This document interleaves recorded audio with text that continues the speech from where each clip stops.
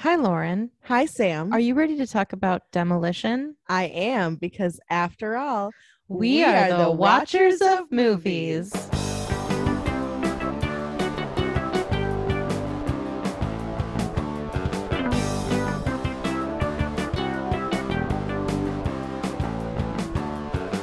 Hello. Hello. Welcome. Well, thank you.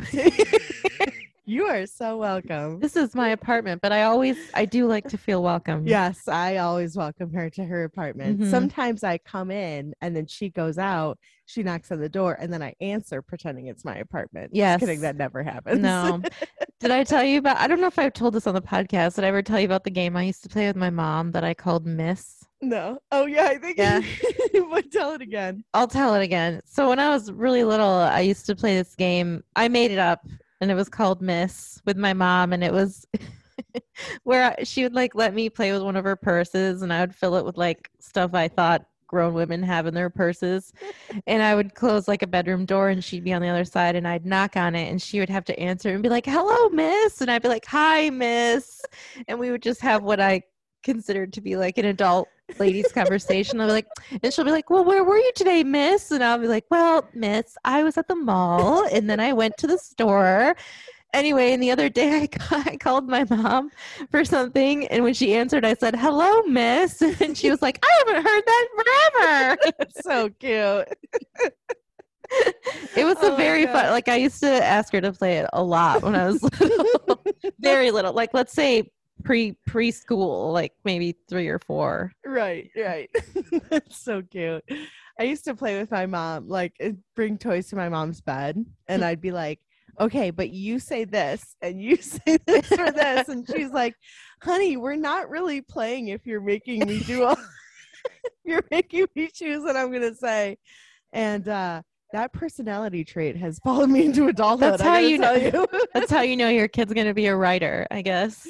Yeah, I mean, I definitely like I have like when I used to write online, I had like a vision of the way things like I wanted them to go, and they like never went that way because I would write with other people and they have their independent thinkers and like their own individuals, and so I'd always be like, fine, I guess it'll just be this way then. But it's like, hello, you need to realize that there are other people that maybe want to do other things and not say the things that you want to say. So yes, as a writer it's a great tool, but when you're trying to play with other people, not so much. Oh well.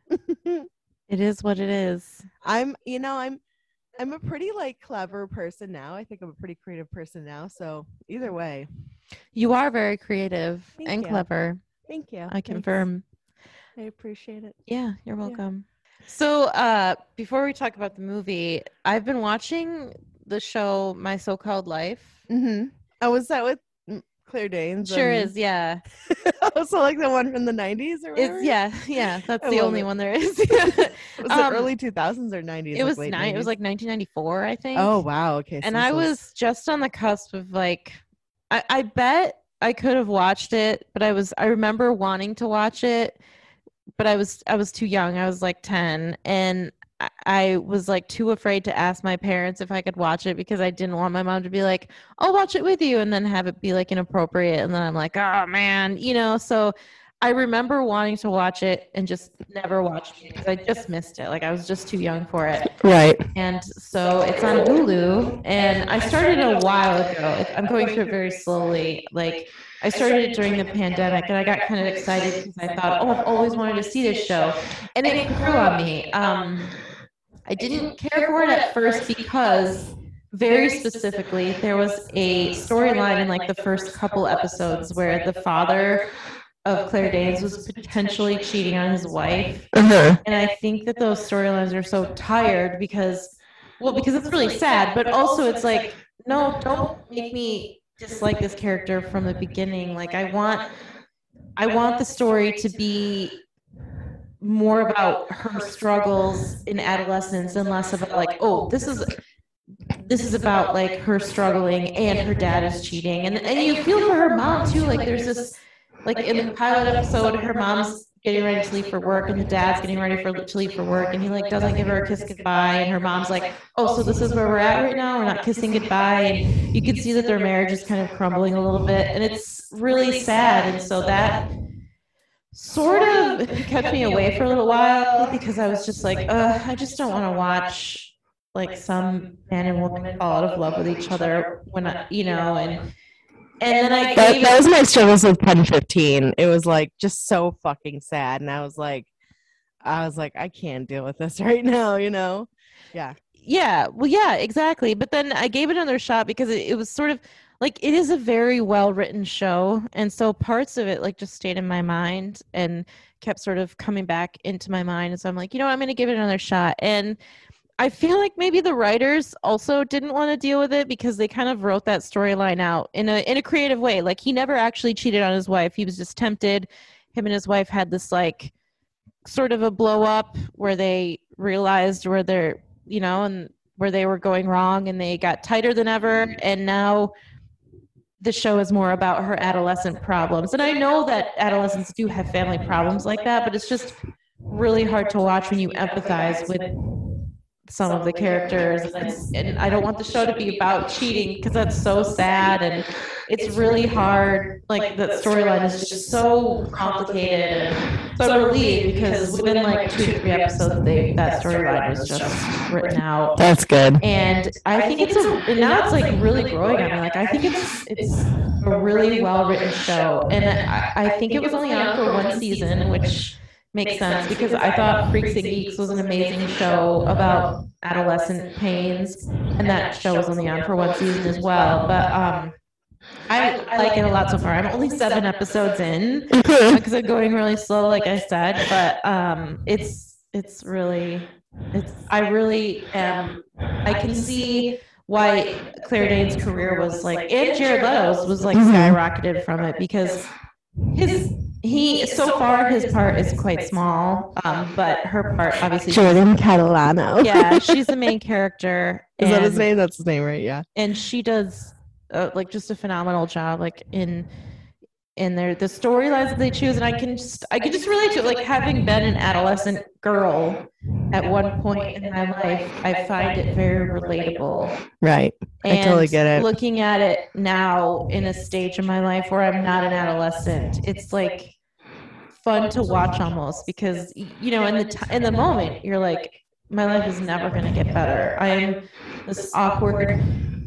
an awkward girl. I don't know what I am. I don't know what I stand for. I don't know what people think of me. I don't know if my life is ever going to change.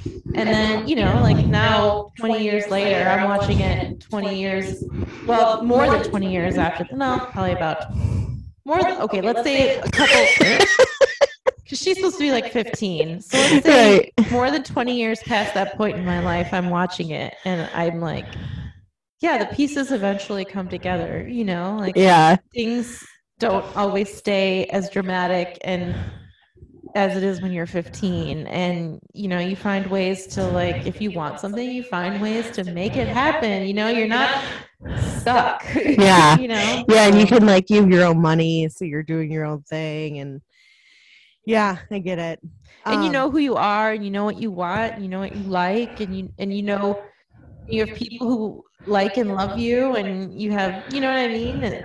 Yeah, I think being in your 30s is way better than being in your teens. Like, the teens is such a struggling time of your life. Like, you don't really know who you are, and you're like, and like, I had a lot of struggle with my sexuality growing up, and even later too, until I finally decided that I was queer. I thought I was bisexual for a long time, but I'm not. So I came out as queer, and but it was like, I'm like, I don't know what I want. I don't know, like, being a teenager was just rough. Like, ugh, no, thank you. I don't want to go back.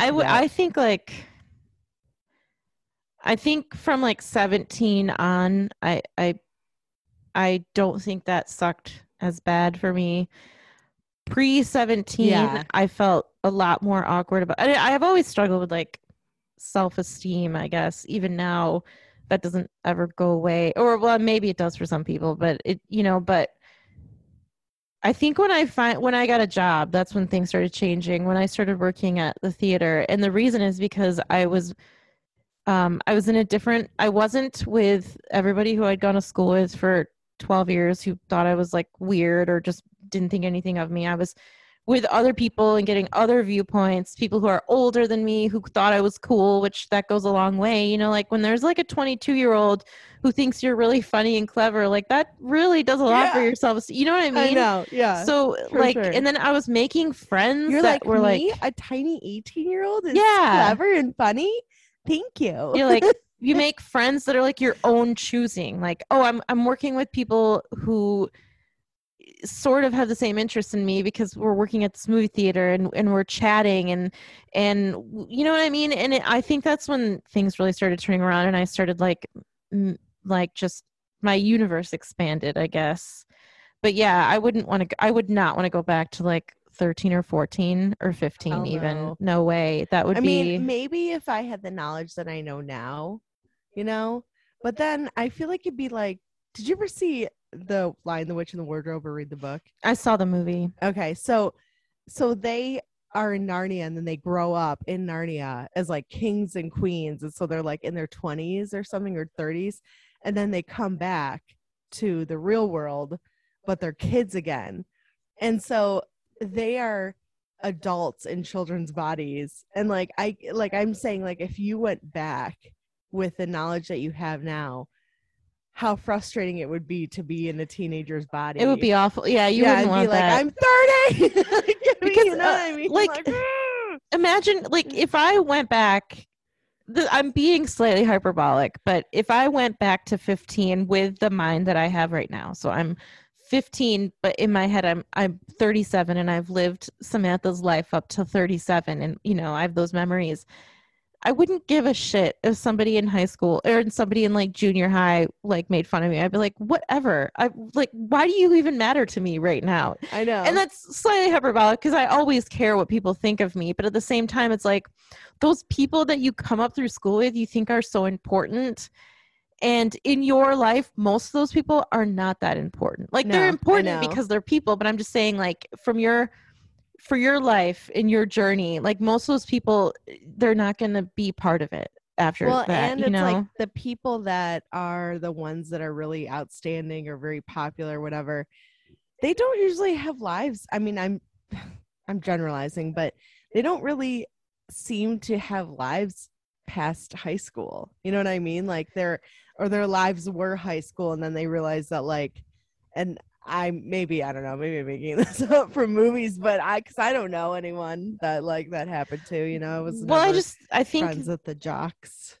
there's like a great evening out that happens. I think that Hmm. they have their own lives, but they're not like kings of campus anymore. Like we're Right. all kings of campus in our own way. Like, you know what I mean? Now, like when you're 20, who cares who's popular and who's not, you know? Right. But I think that's what happens. Like it's not that they don't have lives. I think it's just that you find things in your life that are more fulfilling than caring about what's happening in their life Yeah. or Yeah. if they notice you or not almost. When I was younger, I used to be like, I'm gonna stay up on everything that's relevant, you know, like I'm gonna be cool, I'm gonna be whatever. And now I'm in my 30s and I'm like, man, I do not give a fuck about that shit. Like, I do not care who Nicki Minaj blasted on Twitter this this past Friday. You know what I mean? It's like, who cares? It's just it's not important. It's not important, you know, it's just vapid bullshit that we're all like way too focused on, you know what I mean? Yeah. um so speaking of kind of newish shows, I rewatched Mom. I watched the entire thing. Oh, nice. Yeah, and it had a great ending. It was like series ending. Did I need a spoiler because I've watched the show a few times with my mom, my own mom, and I thought it was funny, but I just have never watched it regularly. So, spoiler alert, I want you to tell me. Does she end up with William Fichtner? Yeah. Oh, good. Yeah. Because Yeah. Yeah. saw Yeah, the they end up episodes. married. Yeah. I saw the episodes when they first met each other, and I thought it was really like I really liked I the actually did relationship. not like him at first because he was such a dick about when they went to like AA together, and I was like, if if I had been dating that guy, I would have dumped him because of what he said.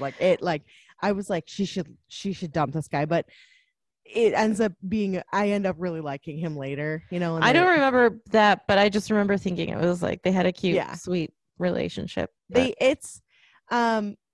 It kind of takes a while to get to that point. Like there's a lot of, tumultuousness between them. Tumult, I think, would work. What is it? Tumult, I think. Tumult? Whatever. No, I think what you said is fine. Oh, okay.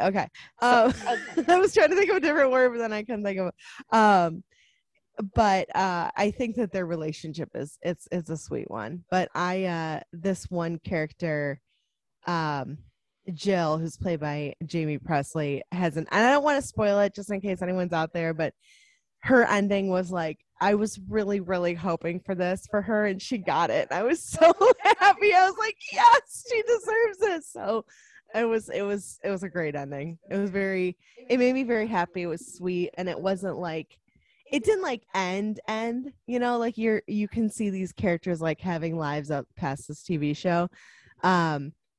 But as far as like watching a show for 7 or 8 seasons and like really rooting for these characters and then like having it was a great ending for that. Yeah. Oh, that's cool. That's good. Yeah. I would highly recommend that show to anyone who's listening, or you, Sam, because it's so funny. It's like, and it's a little raunchy too, and I like that. It's like this, and it's by the same guys who did 2.5 Men, but don't let that like, because that I was kind of like, oh, gross, 2.5 Men, because I did not like 2.5 Men. Not at first. At first I liked it, but then I grew into it, and then I was like, this show's actually really kind of gross and sexist, and Charlie Sheen's disgusting in this role. But it's definitely geared more towards women as far as the raunchiness goes, and I appreciate the hell out of that because I love raunchy female driven comedies, and I don't think there's enough of them. It's like there's this girl who I follow on TikTok, and she has these kind of like raunchy, like jokey TikToks, and I could see them being like primarily made specifically for women, and it's just like, thank you. You know what I mean? Like, I want that. I want more raunchy female comedies because we deserve it, and women can be just as raunchy as guys, so yeah. Anyway, that's it. Nice. Yeah. Are you ready to talk about the movie? Let's do it. Okay. So first of all, thank you to Isabella, listener, yes, thank you so much. Recommended this movie. This movie was originally on our list, and then because I requested it to be on our list, and then we our list was spiraling out of control, and so we had a little podcast meeting, and we pared the list down to sort of like tighten the reins a little bit, and it got pushed off. So I was pretty excited when Isabella sent us a message and asked us to review it. So thank you, Isabella. Yes, thank you. So Demolition is about a man named Davis who loses his wife in a car accident, and it's pretty much about how he's dealing with the loss of his wife, who he was struggling having like feelings for in general, and he meets a woman named Karen, and it's pretty much about his relationship with Karen and him also coming to terms with the feelings he had about his wife and his wife's death. So that's what it's about. Yep. So how'd you feel about the movie? I really like this movie. I remember seeing the trailers for this movie, and I remember they kind of rubbed me the wrong way because in the trailer they isolated this. Well, they talked about like, oh, Jake Gyllenhaal is destroying his house because he's like just ripping things apart in his grief and everything, like breaking things down, and he's standing in the trailer. He's like leaning against a front end loader, and the little boy is like, "You got a bulldozer?" And he's like, and Jake Gyllenhaal is like, "You can order almost anything on eBay." And I remember seeing that in the trailer, and I remember thinking like, "Ugh, I hate that line," and that line really bothered me. So I sort of avoided the movie for a while because I am a fan of Jake Gyllenhaal. I think he's talented. Me too. And so I kind of like avoided the movie, and then I saw it a couple of years ago. I I was at Family Video, which is now a relic. There's not many family videos around. No, there is not. Even the one near us is closed, I realized. And I was at Family Video and I saw the case and I was like, you know what? Maybe I'll give it a chance. And I watched it and I really enjoyed it because I think the movie is so much deeper than you would guess just seeing the trailer and than you would guess just reading the synopsis. I think it's a really powerful story. I think it's not a perfect movie. There are some stuff I just don't like. There's a lot of like self-righteous dialogue that kind of bothers me. But if you strip some of that away, I still really like the story and I like the character development and I like how it explores the death of a spouse when you hadn't been feeling in love with your spouse for a while. Like, how do you deal with the emotions of somebody that you used to love, but you don't really love anymore currently, but people don't know that about you. And so you're suddenly struggling with death and trying to understand how to express your emotions when you're not even sure what you feel, and just the numbness of grief when somebody dies anyway. And I think it's really good in that regard. And I really like how he became like a fatherly figure to the young boy. I think that relationship is really interesting and sad. And I like Naomi Watts's journey as well. And I think it's like, it reminds me of like, I think the movie has a Wizard of Oz quality for Jake Gyllenhaal, where I think that he has been living in black and white, and this grief journey like suddenly puts him in a world of color at the end. And I think that that's a really beautiful journey. So what did you think about the movie? I didn't like it. I thought you might not like it. As I was watching it, I was like, Lauren is going to hate this movie. I did not like it. I pretty much was like, I kept checking the time to see how much longer was left because I was really bored. I liked certain aspects of it. I liked the relationship he had with Karen, and I liked the relationship he had with the boy. But for the most part, I was super bored by this movie. I couldn't wait till it was over. If I had been, sorry, Isabella, and I always feel bad when people like their movies, but I have to be honest with you. But if I had not been watching it for the podcast, I would have turned it off within 30 minutes because I was like, I don't care about this movie. And I really had a hard time kind of getting on board with his, like, the fact that it's not so much that he didn't have feelings for his wife, so he was struggling with those feelings.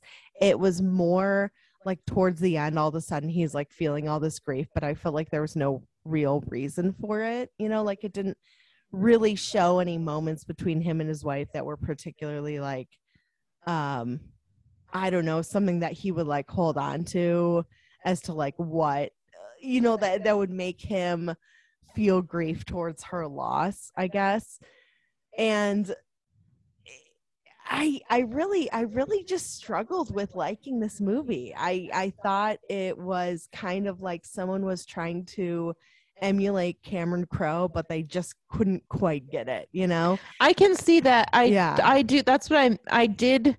That's what I mean when I said I thought some of the dialogue was self-righteous, and I agree with you because I think I couldn't put that into words until you just said it, but you're right. Like the conversation between Claire and Drew was so much more natural than the conversations, like the letter or the phone call conversations between Karen and Davis. So I think you're right in that regard. In that small regard, I agree with you. Like some of the dialogue really was like too perfect. Right. Yeah, it actually reminded me a lot of the movie Meet Bill. Have you ever seen that movie? Okay, it's with Aaron Eckhart and Jessica Alba and Logan Lerman, Elizabeth Banks, and Timothy Olyphant. And it's not the same storyline, but it has like a very similar vibe where it's about a guy and his wife is cheating on him with this guy. So he's married to Elizabeth Banks and she's cheating on him with Timothy Olyphant.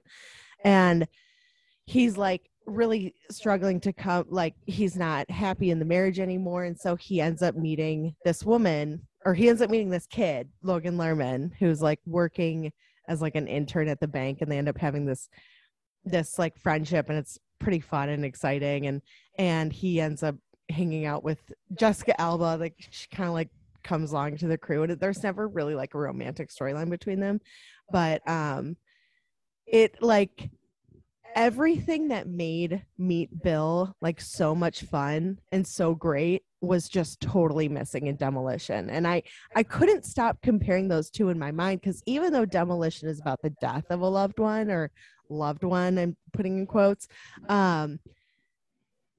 it was more about, in my mind, it was more about Davis coming to like, I don't know, maybe being stuck in kind of the same place over and over again, and now he's kind of breaking out of that like what's that word, monotone kind of life, you know. And Meet Bill was a similar idea, but Meet Bill was just so much more fun and it's just so much better. And I know that they're not, I know it's like, you know, comparing apples and oranges, whatever, they're not the same film, but they're very similar. And I was just like, I'd rather be watching Meet Bill. You know, like I really had a hard time getting on board with Demolition, and it really wasn't until probably the last maybe like 30-40 minutes of the film that I really got into it. And that's a problem when your movie's an hour and 40 minutes long, you know, because I'm spending more than half of it just bored and waiting for it to end, you know. So I'm curious as to why you thought I wouldn't like it. Well, there's a couple things. Okay. I think I really like human stories, and I don't think you really do. I do like human stories. I'm just very particular about that, because American Beauty is a human story. Yeah, I guess that's true. I love human stories. I just don't like all of them, you know? Yeah, well, the main reason was I texted you yesterday and I said, I'm about to watch the movie. Are you going to watch it today? And you said, I watched it this afternoon. And I went, she hated it. And I knew, no, actually this is what it is. I thought she either hated it. Actually, she probably didn't hate it. She probably feels totally indifferent about it, because if you hated it, you would have texted me. I'm only going to say one thing about this movie, but XYZ. If you loved it, you would have been like, oh, this movie, I'm crying, I'm bawling, I was weeping the whole time. And the fact that you said nothing, I was like, wow, she didn't even feel anything towards the movie. So I mean, like, if you were like a Vegas bet, I would have put like $2,000 on that. Because wow, no offense, I have no poker face. No offense, but I've learned how to read you. You know, honestly. And when I say you don't like human stories, I think I was generalizing too much, but I could tell that this was like, I find this movie incredibly poetic, and I find it to be such a minuscule human experience. And I think that that's just like that's not your jive. Like, that's my jive. Like, I can tell when I watch a movie like this is the kind of story and the kind of depth that it's not a perfect movie. It has a lot of problems, but I could tell as I was watching it again, because the first time I was watching it for myself. Who cares if anybody likes it or not? But the second time I'm watching it with a different eye, and I'm watching it thinking like, what's Lauren going to think? And I'm like, I know that this isn't like this sort of story is not her thing. And I could just tell. Yeah. And sometimes you surprise me, like sometimes I surprise you, but the fact that you were so quiet pretty much cemented it. Because you texted me and you were like, oh, have you watched it yet? And I was like, yep, watched it this morning. And you were like, oh, okay. And I was thinking kind of something along those lines too, like, oh, I didn't send her any sort of like, because usually I have some sort of excited, whether it's negatively excited or positively excited text, but this time I was just like, yep, I watched it. Yeah, I could pretty much tell. And I even texted Mike and said, I have a sinking feeling that Lauren didn't like the movie. And I said it pretty much what I just said to you. I said to him, and I said, maybe not didn't like it. I think she was bored by it or indifferent. But anyway, I could tell when I was watching it that it just wasn't. I could just not tell. My cup of tea. Yeah, because you do like human stories, obviously. Like, we watched the movie Belle together, and we got all crazy. I think, well, I mean, I want you to watch Meat Bill now because I want you to see like the difference. Maybe we can watch it sometime, but because I did own it, but I bought it actually at Family Video, and it was like such bad quality DVD. Like it had been so like scratched and shit that it like barely played, and so I think I did throw it away. But it's, I mean, I don't know. I can't tell you exactly. Like I can't put my thumb on exactly what about Demolition I didn't quite like, other than I was just bored. Actually, I think I can. I think that his indifference towards his wife's death made me indifferent towards the film. You know what I mean? Like like whether or not he liked his wife, it just didn't seem like there was any sort of real heavy feelings either way. You know, it wasn't like, oh my God, I miss my wife so much. I'm so heartbroken. You know, like The Fountain, it was just like, yeah, my wife's dead. Oh yeah, my wife died. And then it wasn't until really the end which I actually really did like this part, when the guy with the station wagon comes up and he goes to the grave and he's like apologizing to him. That was the most emotion out of that film that I saw. And that was the part that spoke to me probably the most, because it was just so painful. And I mean, I can't imagine, you know, like taking the life of someone in this accident. It's just awful, you know, and you know, you're irrevocably changing other people's lives because of this. And it's just like, it's so I mean, I definitely, I wouldn't say that I hated it, but you're right, indifference is probably the correct word. It was just, I don't want to watch it again. I have no desire to do that. I see. I have a different, like, a little different for me. Something that I liked about it was his indifference, because it'd be so easy, I think, to write a movie about grief where he's just like grieving like you would cinematically expect him to grieve. But I really liked how he'd been checked out for so long, and he was so checked out in their marriage. Not, he wasn't like cheating on her or anything. He was just checked out. Like he lived this like controlling, rigid life. He got up at 5:30, he exercised, he took a shower, he shaved his whole body, and went to work nuts. in the finance district and made a lot of money. He worked for her father-in-law, and he just did that her father. He did that every day, and then like he was so checked out that he found out later in the movie that she had had an affair on him, and she had gotten pregnant with that person's baby and had an abortion. And I think that like rightfully, if he had been in touch with himself, or if he had had like any sort of awakening before that, they probably would have gotten divorced, or they probably would have gone through some intense like marital counseling. You know, like their relationship was built on very shaky foundation. Like he says it in the beginning. He says like, we met at a party and we had sex 3 hours later, and you know, then they got married, and he said, I didn't really know much about her. Like now she's gone, and I know she like he said like 3 very like superficial things about her. Like she snorts when she laughs. I don't remember what other things, but they were superficial. Like he could have said like she wears shoes and she has hair like that. And then he says like, and that's all I knew about her. And that's really interesting because it's 2 people who decided to like tie their lives together, but they didn't know anything about each other. And then suddenly she's dead, and now he has to find his role as grieving widower when he really doesn't know what he's grieving. And I really think that that's interesting, because it would be easy to paint her as a saint and him as an asshole, but it really does in the movie. It really, like, it takes 2 to tango. Like whatever happened between them happened because of both of their actions. And I like how her dad, played by Chris Cooper, is also his boss. And her dad, and Davis talks about how he didn't think her parents really liked him that much. and you could tell that they don't really like him that much, but they like idolize their daughter. Like they think their daughter is like so much better than him. And Chris Cooper even says like, it should have been you. Every day I wake up and I wish Yeah. you had died.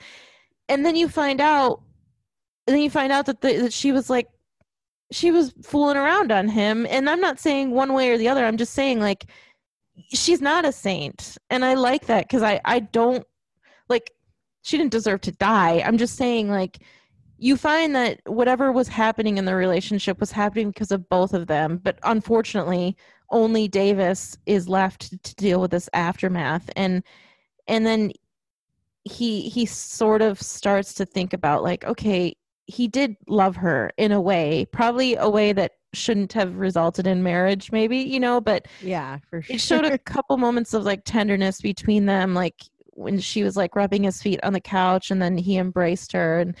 And then when he was at her grave and the guy who hit the car came up, like you said, I think that's when maybe like, I think that's when like the dam broke. Like he saw that raw emotion that somebody had over taking the life of a stranger. And I think he, sort of realized like she was a stranger to me, even though she was my wife.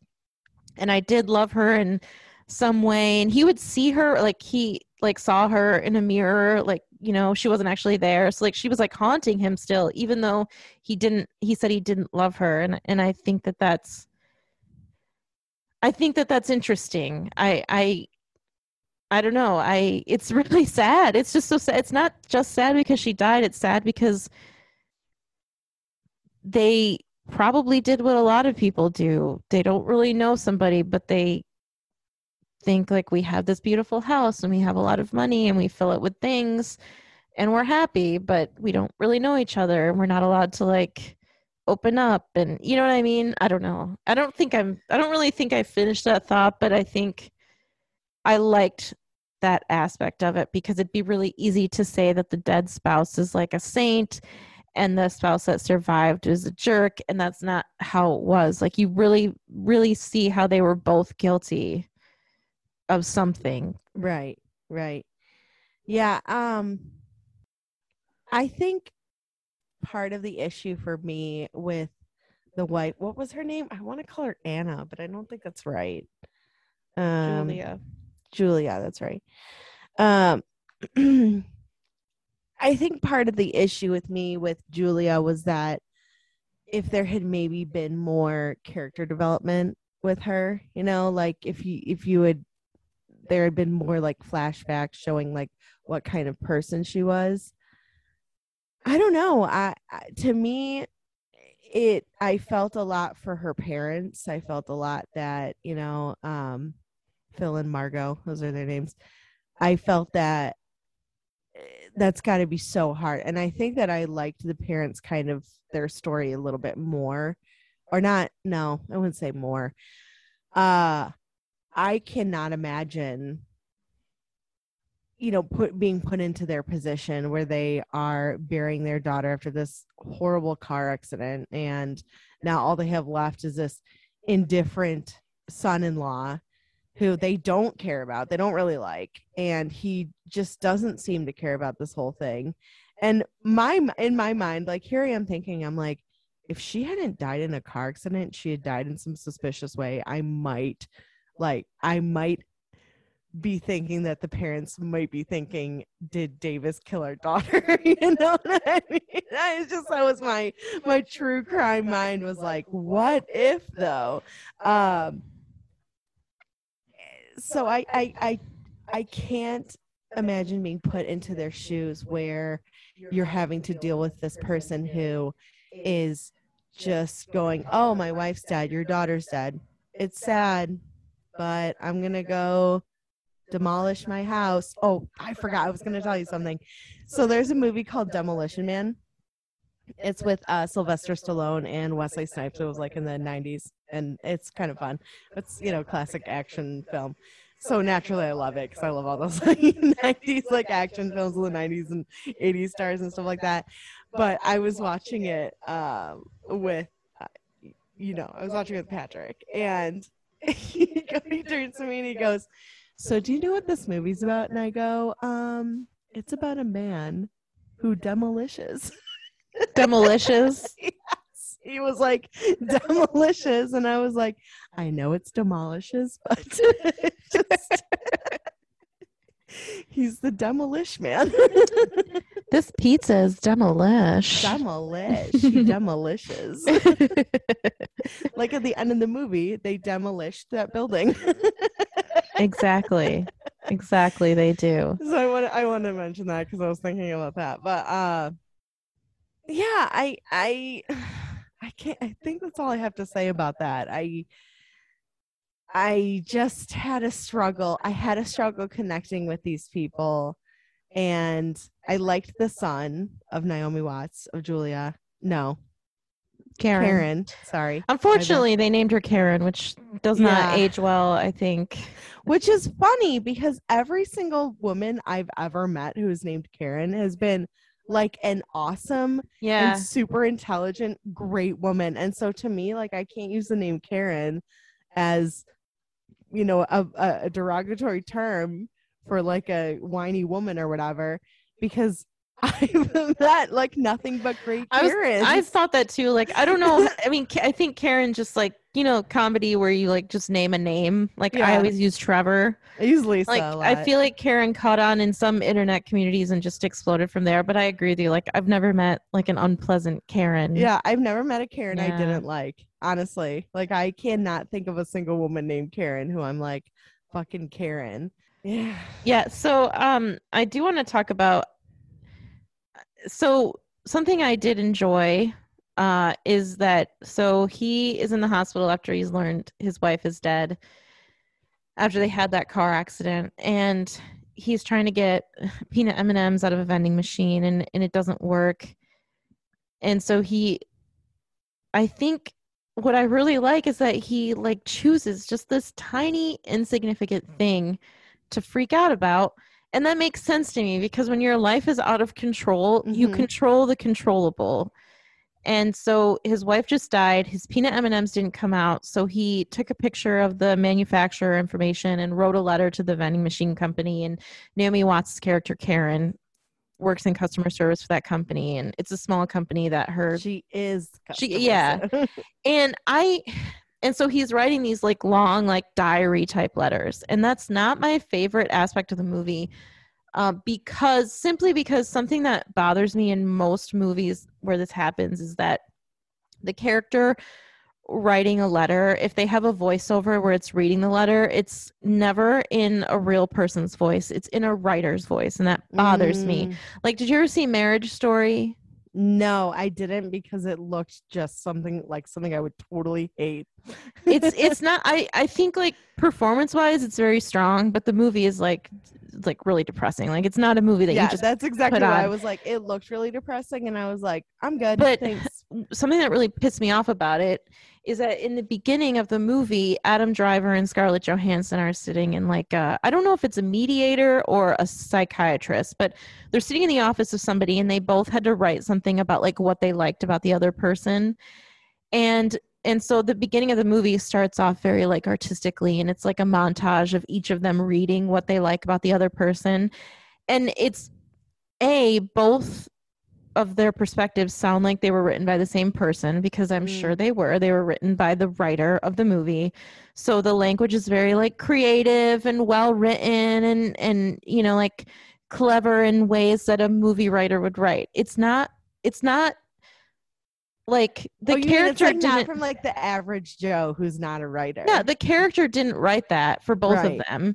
And I don't know a way around that unless like you have, because the thing is there's so many revisions that happen with like movies that who knows if you let somebody else write those letters so it sounded like it came from a different voice, maybe eventually it would just get like so stripped down and edited that it wouldn't sound like an original voice. I don't know how that works, but that really bothered me because I thought it doesn't sound like two different perspectives. It sounds like one perspective that's just writing something creative for people to say in a movie that people will say it's so creative.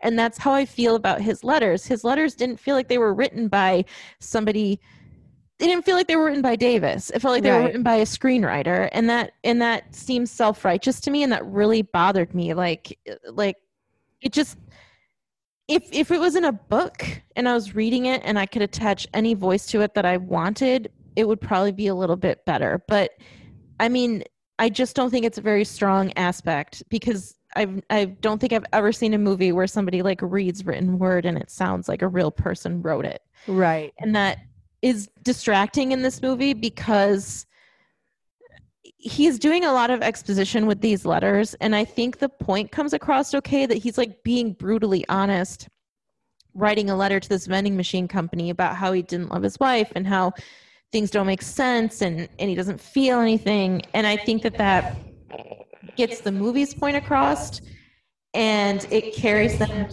into how they meet and everything. But I just think the craft of the letter is distractingly self-righteous and not realistic, and that really is an aspect that I wish that they had done differently. And I feel like I've repeated myself a lot in that little soliloquy, but I don't know how else to say it. No, I get it. I actually never really noticed that, but now that you pointed that out, I'm going to really pay attention.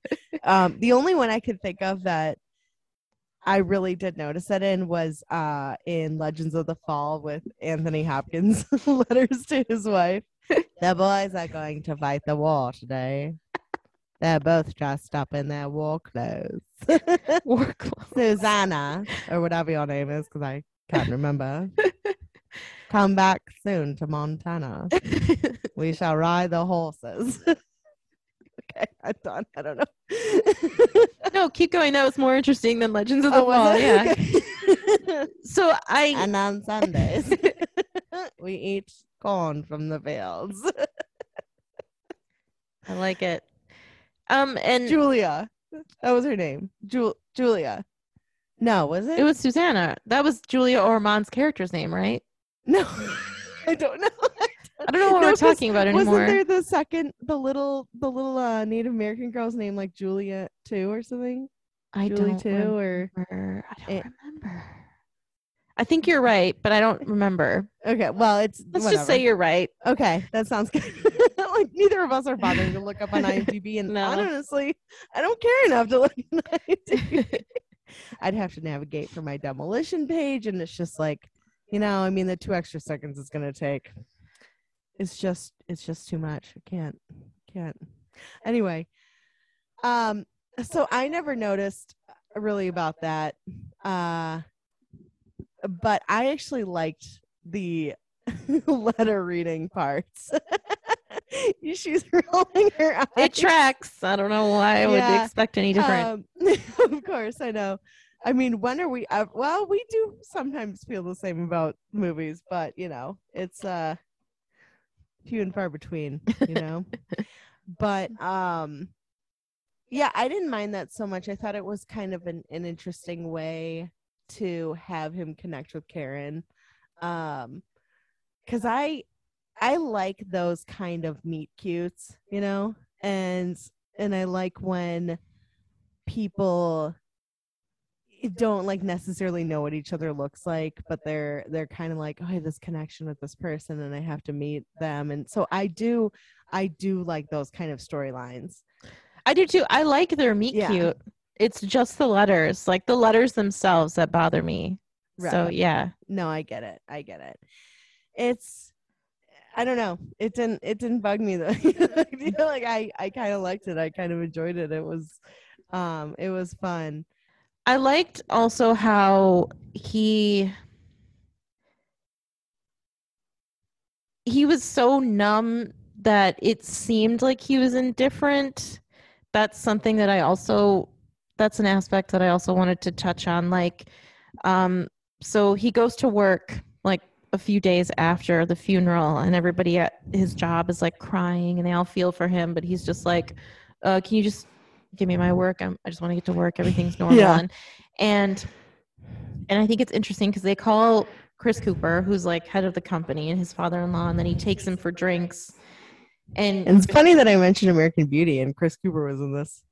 Oh yeah. Yeah. Yeah. So his character's name is Phil. Hmm. And you learn that like Davis always thought it was funny that his father-in-law was named Phil because like the acronym father-in-law is FIL. So Yeah. he has this, I think from the get-go, I'm intrigued by Davis because he has this very active life in his head. Like he has this very active inner life, but his outer life, he just seems like nothing's going on.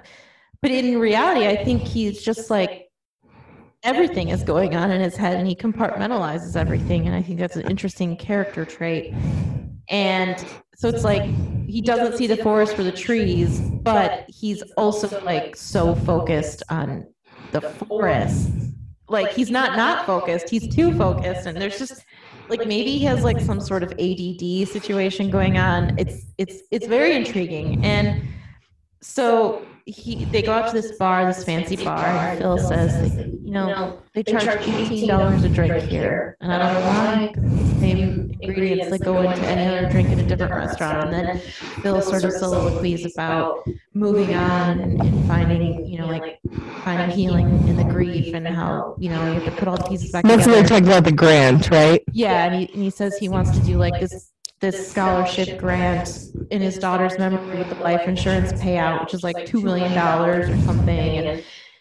And he goes through this whole thing, and at the end, like you kind of expect Davis to be like on the same page as him, but at the end of all this, Davis is like, "You're paying for the atmosphere. That's why it's so expensive." So it's like it feels to Phil and to the viewer that he is indifferent. He doesn't care what's going on. Right. But it's really, he just like, I feel like I view his brain as just like tiny little compartments. And he, like the grief for his wife dying and the tragedy and the trauma of his wife dying and the trauma of a marriage ending in tragedy that already had its own tragedy that you didn't work out and you can never work out with the person again is like in a tiny compartment, and he just can't go there right now. Right. So he focuses on, why are the drinks $18? Oh, it's because you're paying for the atmosphere.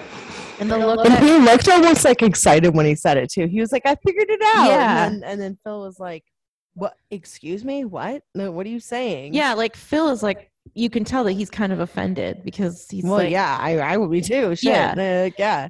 And no, I'm not condoning any of this in real life. Like if I was in Phil's shoes, it would really piss me off. But from the outside looking in and watching the movie, I think it's a very beautiful exploration of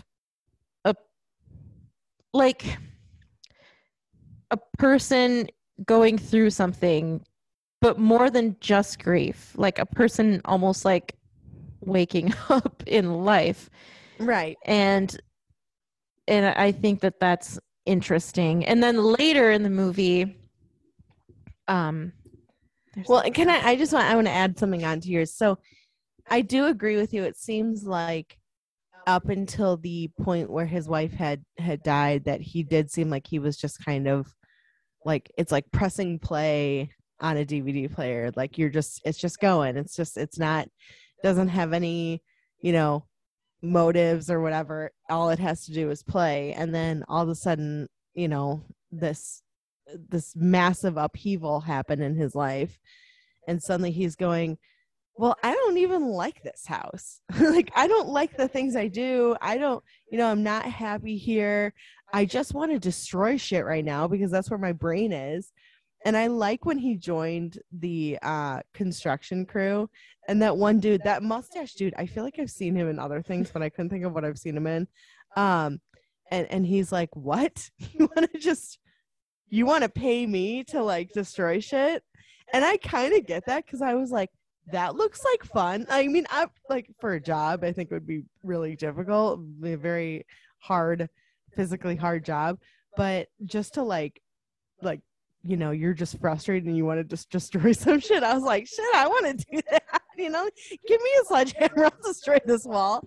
So I did like that aspect of it, that he was kind of like hyper focused on just this destruction or demolition. He demolished real good. But I agree with you, is basically what I'm trying to say. Yeah, and then later, so Karen calls him, and they off camera, we don't see it. They make some sort of plan to like meet each other at this little diner, and he goes to the diner, and you find out that she had chickened out, and she left, and she's sitting in the parking lot, and she calls him, and he figures out that she's in the parking lot watching him eat, and she said, "Yeah, I came and I sat there for a little while." And I played a song on the jukebox, and I just got too sad, and so I left. And he said, "What song did you play?" And she said, I played Crazy on You. And he's like, "Is that a sad song?" And then later, like the next scene, so they never meet because she Right. leaves. He looks out the window, and he can Smoking just weed in the car. yeah, he can just see her like in shadow in the car, and then she leaves. So they never meet in person. And then the next day, he's in like a board meeting, and Phil is he's drawing on a table, like on the wood of the table, and Phil's like, "Davis, do you want some paper? Do you have anything to add to this conversation?" And Davis looks up, and he's like, "Yeah, I do have one thing. It's just a question. Do any of you think that Crazy on You is a sad song?"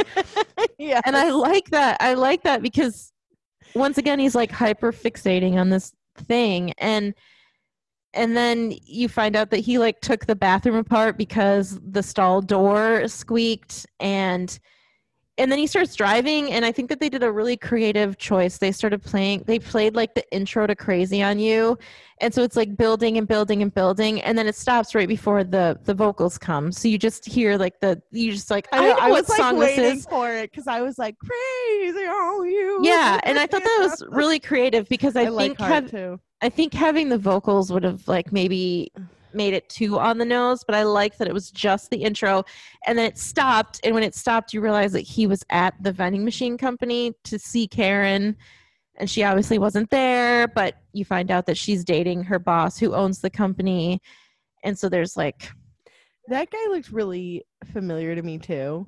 That actor. he did look familiar to Yeah, me I too. couldn't like figure. I like it wasn't. Well, he's in a lot of stuff, but I don't think I've actually seen him in anything.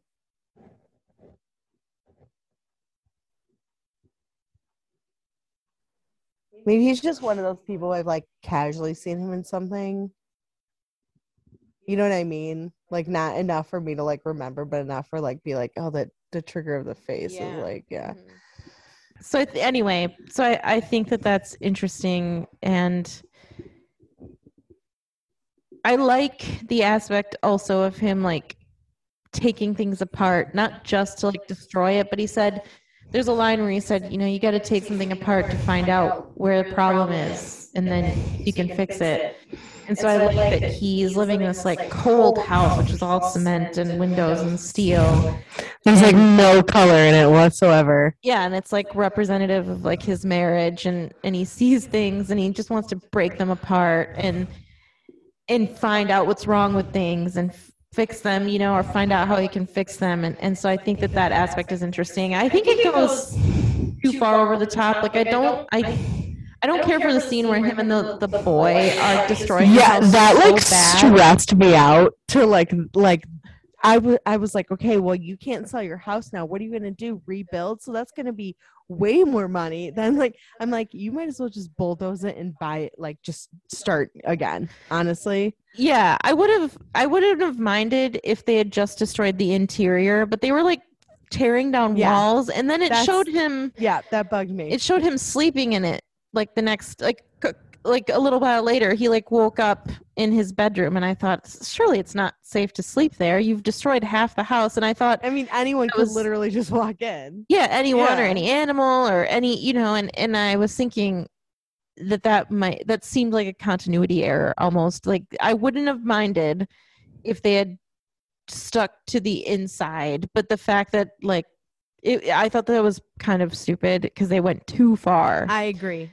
Like it's, you know, you could still have like the good bones of the house and then just, you know, gut out the interior and make it different, you know, and that would totally change the house. But it's like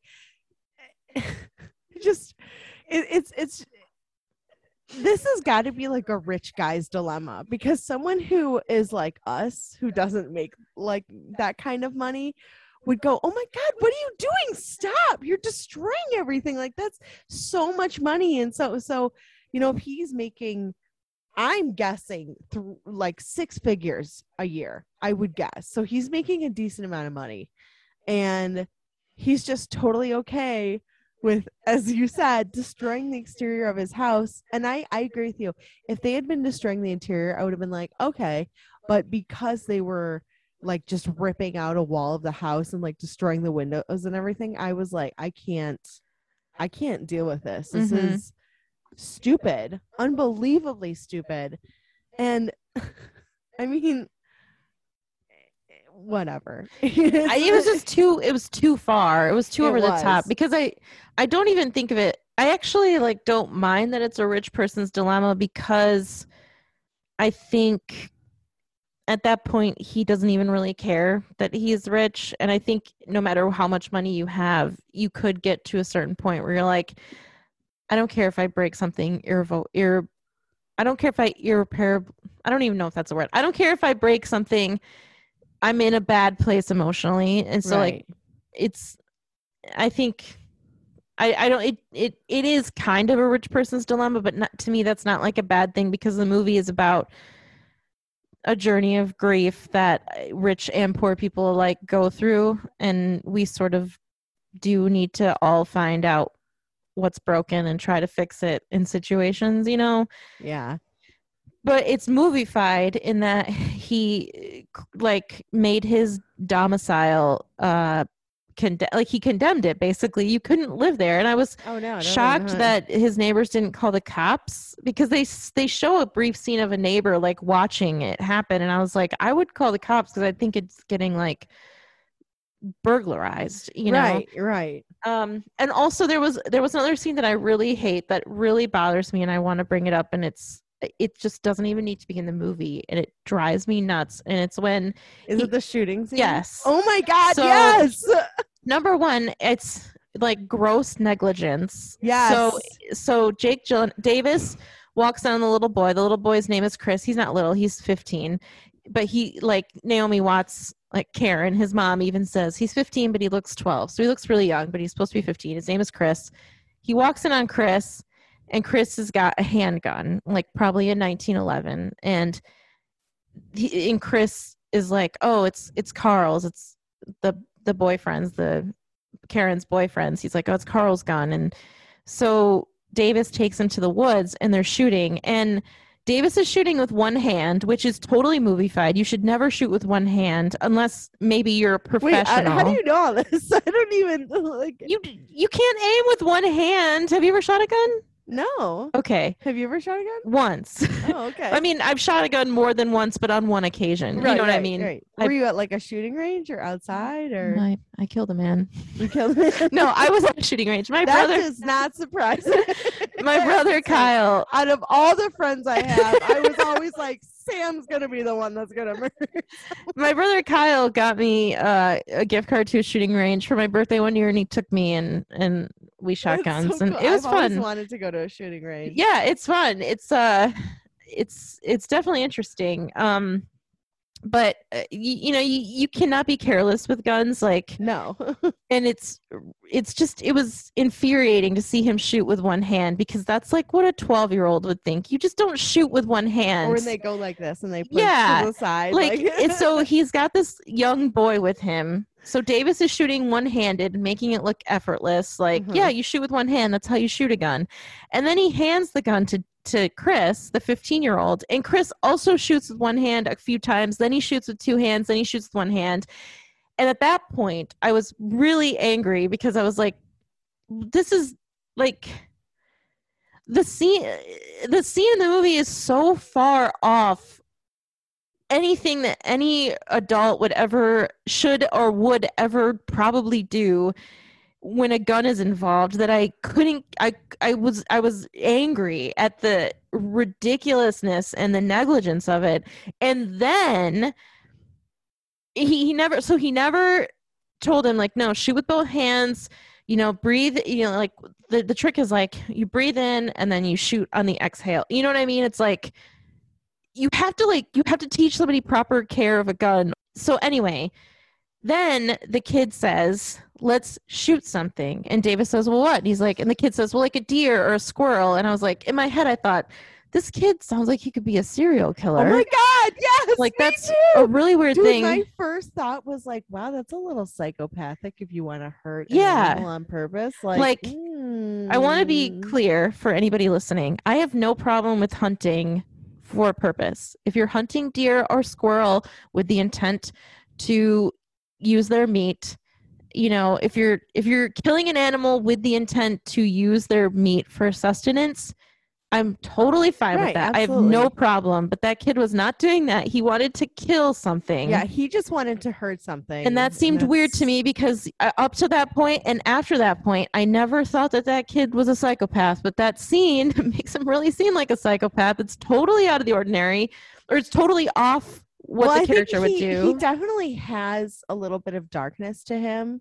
Like when he was talking about that thing that happened in Iran, was it Iran or Iraq? Oh yeah, with the Humvee girl that was covered with explosives. Yeah, but I can also now, I wouldn't say that I was really into dark things as a teenager, but as an adult, I could see myself doing something like that as an adult. But I also don't want to go out and harm animals. Well, let me clarify what you're talking about. So he said he got suspended from school for being true, like telling the truth about Iraq and how a Humvee with American soldiers pulled over to help a little girl who I was trying to think of the word Humvee, and I couldn't think and she had like explosives on her, and the whole thing blew up. And then he like used a firecracker on like a toy truck, and then he did he used spray paint or something to make a fake like flamethrower. And you're right, like that sort of darkness is a lot different than like wanting to kill something just because you have a gun in your hand. And I wouldn't have used like a fake flamethrower and a spark, like a fire, firecracker. I would have just told this fucked up dark story. You know what I mean? Yeah, no, there's a big difference between doing something like that and wanting to intentionally harm animals. That really that definitely kind of took me out of the whole thing, because I could see that the kid was angry. He didn't have a father. He didn't have a father in his life, and he had Carl, who I don't really know their relationship, but based on what I saw, I kind of got the assumption that maybe Chris didn't really like him that much, but it was just so bizarre that he wanted to do that. And then when Davis went and he got the bulletproof vest, I was like, why would you do that? Like, first of all it takes, like, this kid is not a sharpshooter. He is not a professional, gunman or whatever they're called. And if he misses, you could die. Not if he misses. Davis should be dead. Not when he misses. And that scene is what drove me nuts, because Jake Davis gets a bulletproof vest from his car because he bought all this like equipment to like take his house apart. So I don't know why he bought a bulletproof vest, but he had one in his car, which is another stupid thing. And then he stood there and the kid aimed with one hand. So number one, you're never going to hit the bulletproof vest. I mean, I guess maybe the odds are like 1 in 999 billion that you would hit in the bulletproof vest area, shooting with one hand, your third time ever shooting a gun, without even thinking about it. He didn't even think about it. He just held the gun up and shot, and happened to hit him in the vest. More than likely, he would have hit around him, like a tree or the ground, but also he could have hit his head or his leg. And then when Davis was like bent over because the bullet hit the bulletproof vest, and Davis was like, "Oh, that hurts," the kid shoots again without even thinking about it. He shoots like off the cuff and hits him again in the bulletproof vest. And I was like the movie takes that scene is such a turn from reality in every single way. Yeah. I don't know why it wasn't on the cutting room floor. There's no reason for it to be. I mean, I think the point they were trying to get across was that Davis at that point has no fear of death. Like, he's still numb, but they can do that so many other ways. It's so irresponsible to show anyone casually shooting a gun one-handed giving a gun to a child and having them shoot one-handed, and then to suggest that you could aim at a person one-handed your first time shooting a gun and not kill them. I know. Like, that scene put me on edge. It's like, so stupid. Ugh. And it's one thing if you have a movie about a kid with psychotic tendencies, because that what the movie is about. Like, we need to talk about Kevin is like that. But this was, it was just irresponsible, and it was stupid of Davis. I mean, if I was Karen and I found out that someone had brought my kid out to shoot a gun, I would have said, get the fuck out of my life. At a person? Yeah, like I would have been like, get the fuck out of my life. What are you teaching my child? Like, we're like, this is done. We are done. Davis, you cannot come around here anymore. You cannot contact me. Don't contact the company. We're done. This is it. Because I would have never trusted that person after that. I would have been like, no, you're maybe a bad guy. I don't know you, and I certainly don't trust you around my child. She was so like comfortable letting her kid around this guy that she really didn't know. And I mean, to me, that's insane. You don't know if he's a predator. You don't know what kind of person he is. However, I do have to say, the scene where he's sitting on the couch and he goes, what do you think we could do with a couch like this? At first I was like, does he mean sex? Because I was like, she told you that she needed to wait, so you need to respect that. But then when they were actually talking about making like a little blanket fort, and they were like doing that with the hand movements, that was so fucking precious. That was so cute. I love that shit, and I love blanket forts. And you do love blanket I forts. do love blanket forts. I think though, sorry. I'm done. I'm good.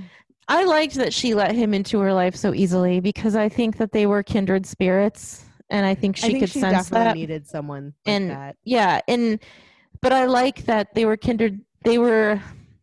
I don't think Davis even wanted to have sex with her at first, and I think that when he spent the night and they were sleeping in separate beds, and she said, "This is all I can do," he was like, "That's fine." I almost think like she didn't even have to explain herself, because I think he just didn't have anybody. Like, his father-in-law and mother-in-law hated him. His parents came to town, but they were so aloof. Like, they were doing like household chores for him, and they, because they didn't know how to help him. So he's just like this, he's an island. Like, he has no one. Right. And suddenly from the void, here's this person who's just like this net for him. And I liked that it was non-sexual. The whole movie was non-sexual. Yeah, I like that too. I like that there's like the possibility of they probably maybe will end up together, but totally off camera, and we don't have to see it. And it was like this platonic friendship of kindred spirits where they both needed each other in the moment that they were in. And I liked that, like, he preferred her real life looking house to his like super chic house, and he would stay there. Her house looked a lot comfier though. Yeah, well, it was I like would have preferred in. her house too. And I like that. And something else I like about it, which so I asked Mike if he wanted to watch the movie, and he declined. So he said that the synopsis reminded him of Sleepless in Seattle, and I laughed because it is kind of like a woman is like overtaken by a widower, like, but it's not like the synopsis. Yeah, it's definitely not. And what I liked is that Carl is like pissed because Carl and Karen have some sort of relationship, but you can tell that he probably likes her more than she likes him. Oh yeah, I can see that. Didn't he like buy some sort of tickets for them to go on like a really nice vacation? And well, I know he was going to a different city to like, because he wanted to maybe move his business there, and he was saying, it's a really nice place. We could move my business there, and we could go there, and you could go to school like you always wanted to, and so he had these dreams for them, these goals for them. And I think that he could tell that Davis and her had this emotional connection that he never had with her. And you don't see much of, like, Carl is barely in the movie, but I like that how pissed he is because Yeah. it's realistic. Like, I think so too. like they 'Cause if didn't I were have, in his shoes, I would be just as pissed. I'd be like, why are you coming around, hanging out with my girlfriend, taking my potential maybe future stepchild? Like, you know, I'd be like, what are you doing? Get Mhm. out. Bye. You know? and Carl beats Davis up at the end of the movie, and I like that because there's like real passion. Like, he knows. I think, you know, Carl probably suspects things are happening between them, and really nothing happens between them physically at all. Right. They're just friends from, you know, I mean, from the outside looking in, they're just friends, but you can tell that they're like, they have this like connection that's getting deeper, but it's not innocent because it's, you can tell that she's like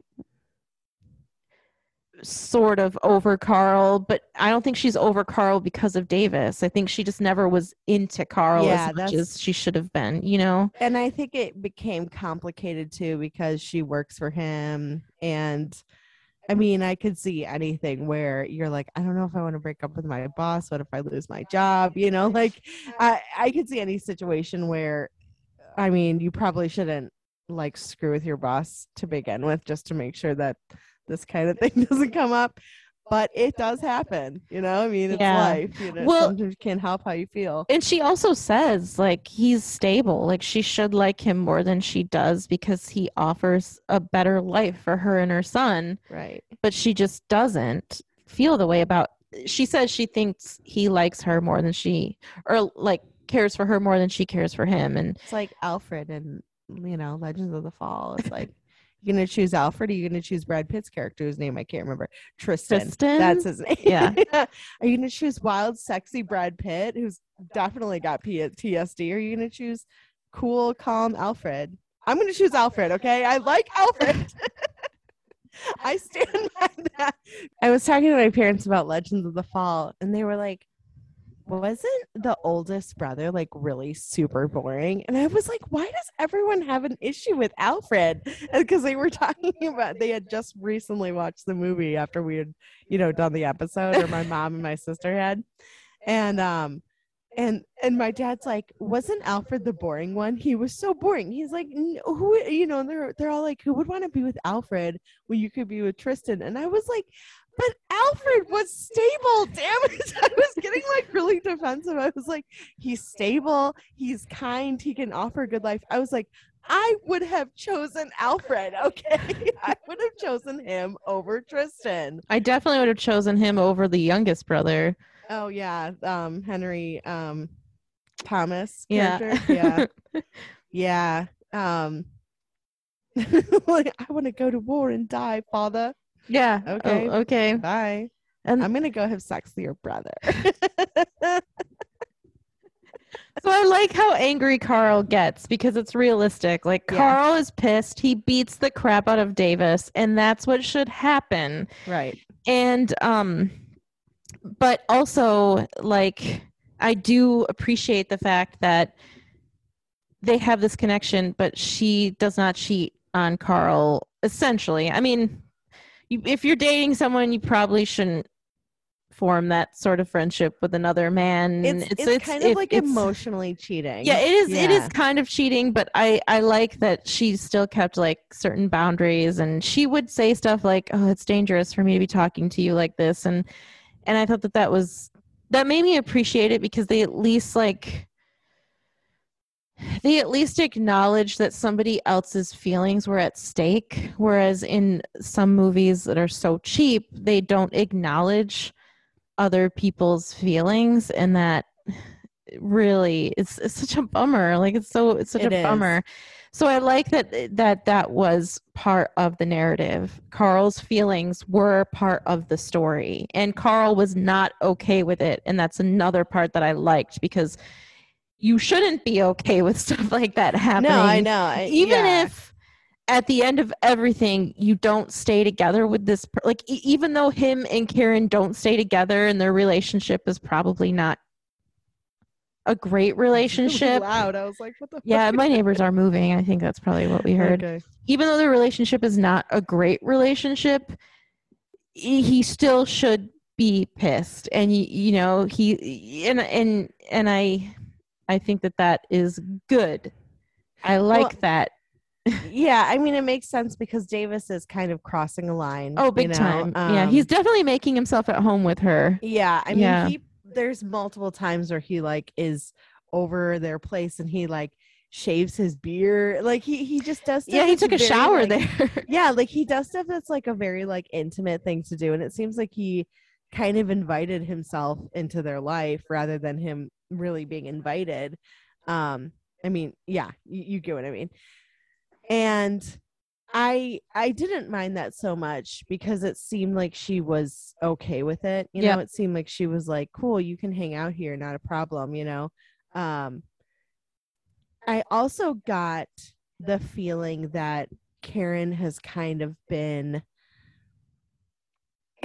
of always just been like a tumbleweed in the wind. Like she's just letting things take her where they take her, and life has just happened to her. Not that she's just like letting things happen, it's just that she just seems like she doesn't have a really stable place in life. It kind of seems like her and him are two sides of the same coin. Yeah, I agree with that. Because I agree with what you're saying. I think totally that. Yeah, she's very much strikes me as the type of person who's just never really settled down. You know, she had a kid, the dad's not in the picture anymore, we don't know what happened to him, and you know, there's nothing wrong with that, but then she's kind of coming across someone who is very stable but is like, I don't know if I am actually at all, you know, I might look stable but emotionally I'm a mess and I don't know how I feel. And yeah, and I actually want to talk about the whole Grant thing with that kid that they're having the party later. And Yeah, like, Todd. first of all, the audacity to bring a date to like, I don't think she was a date though. I know, but it doesn't matter. She's another woman. She's not, he's there to me. Okay, like let's say I'm putting myself in Margot and Phil's shoes. So if I saw my son-in-law come in to a party that I'm having for a foundation that I had created in my daughter's name after she died in a horrible car accident, and I'm introducing these kids that are getting this grant, and my son-in-law comes in with a different woman, and it's been probably, I would say maybe 3-4 months after she's died. It's not been that long. I would be so fucking mad. I'd be like, you get the fuck out of my house right now, you piece of shit. How dare you bring another woman here? Like, I would be seeing red if I was Phil. Like I would, and he kind of did. He was mad about it. He's like, what are you doing here? Why are you doing this? And to me, it was incredibly audacious and incredibly disrespectful of Julia and her memory and her parents. And even if she wasn't a date, they don't know that. The parents don't know that. So to me, they would maybe think like, well, why wouldn't she be one? You know what I mean? I understand what you're saying, and I agree with you. If I was in their shoes, I would think the same thing. Yeah. From an omniscient perspective, we know what's going on. I don't think it was because so that's interesting because from a perspective of somebody who hasn't been watching his movie, yeah, you would be offended. You have no idea what's going on between him and this woman, and he seemingly replaced his wife. You don't, I mean, like, I think you can assume without any knowledge that they're probably sleeping together, and you can make all these assumptions that may not be inaccurate, but from a standpoint of like I've just watched the movie play out, I think it made total sense that he brought her because she's like this like comforting safety net for him. But I agree with you. It is super disrespectful. Like since most people don't know what's happening behind closed doors, it is really disrespectful. Like even if she is a safety net to you, like they don't know that. You know what I mean? So you're right. It is really bold and really like bad behavior. I mean, I think even from the perspective of the viewer who's been watching this whole thing go along, I still think it's really disrespectful. You know, I still think it's, to me, you shouldn't have brought another woman regardless like unless it's like your mother or your sister, or like you've been friends with this person for years and years, but you've known this person for a couple months. So, they're a stranger. It's like, and bringing them, and I'm saying this from the perspective of Phil and Margot, but you're bringing a woman into my home, and I am trying to mourn the loss of my daughter. And this is the hardest thing I have ever experienced in my entire life, and probably will be the hardest thing I've ever experienced in my entire life. And you're rubbing your face with a new woman, relationship with a new woman in mine. And regardless, to me, it's incredibly disrespectful from whatever perspective you're looking at it. I didn't mind it from a movie perspective just because I didn't either, but I agree, like totally I agree with you. Like in any situation, just leave the person, even if you're not in a romantic relationship with them, just don't bring them. I agree with you, but I want to talk about the guy, that one of the dudes that gets the grant, and they're like, and him and why do I keep having a hard time remembering her name? Karen. There was something I wanted to talk about that leads up to that, because it's my favorite scene in the movie, and it's related, and I want to talk about it, and it matches with that. So Davis goes to the office, and they're having the final interviews, picking the students who will get the grants, and this Todd kid is sitting on the couch in the office having his interview when Davis comes in. Davis is like so like laissez-faire now, like he's kind of waking up and he just doesn't care, and he had been doing construction, and he like stepped on a nail in previous scenes, and he he's like dismantling his house and his life, and he's friends with Karen, and things are like he's starting to like sort of just like be more free and liberated. And he walks into the office, and Phil is like, "Hey, Davis," and Davis sits down, and there's another male, which I kind of assumed might have been like, I don't know who he's like another partner in the firm. Right. And Davis is wearing like construction pants, like Carhartt jeans, or like brown Carhartt pants. And the other younger guy in the office is like, they interrupt Todd's interview, and the other guy's like, "Hey, Davis, have you been working construction?" And Davis is like, "I stepped on a nail. It was crazy." And he's just like shooting the shit with him, like totally casually. And then the kid is sitting there, and Phil is like, "Okay, we're doing the interviews." So Davis is like, yeah, continue the interview. So the kid's like, I lost my train of thought. And the kid goes, "Oh, and then we ended up winning." And any normal person, like even me, we don't see the interview. We can just assume it's about a sports team because he's a high school kid who's trying to get a grant. And Davis goes, "Oh, what'd you win?" And I just love his performance in that scene is so natural and so ludicrous. And then they're like, a swim meet. He won a swim meet. And Davis is like, "Yeah, I used to swim laps at the Y, but then I thought about how many people piss in that pool, and I just don't do it anymore." And I just really like that. So then anyway, flash forward, we're at the party, and that same kid who was in the interview, Todd, is now at the party because the party is announcing who's winning the grants, and that's what you were going to talk about. Yeah, so. and he's talking to Karen, and they're like smoking, and then he's like, "Hey, how about I feel your tits?" And I was just like, and her reaction, I don't think I would have reacted that way. I would have been a little like ruder or meaner or whatever, but she was just kind of like, okay, and like walks away, like laughs and walks away. And I loved when they announced him and you could hear her like laughing. I loved that as well, because Phil's like, "We have 3 exemplary people with moral and personal greatness." Yeah. And then, she's like, and then he calls off Todd's name and she laughs. It's so good. I know. I was kind of like, part of me wanted her to like go up there and be like, "This kid asked me if he could see my tits outside. I don't know if you really want to grant him. He's not immorally ethical." Like I was, yeah, but I just love that she was like, "Yeah, right." I thought it was pretty good. Yeah. Yeah. I mean, there were definitely certain parts that I liked, but I would say overall the most I was, I mean, I liked the end with the demolition. That was pretty cool. I have always wanted to see a building be torn down like that. I think that'd be really neat. It would be pretty cool. And like, and then when those kids are running and he starts running too, and it's like he's talking about how he always wanted to run really fast when he was a kid, and I thought that was sweet too.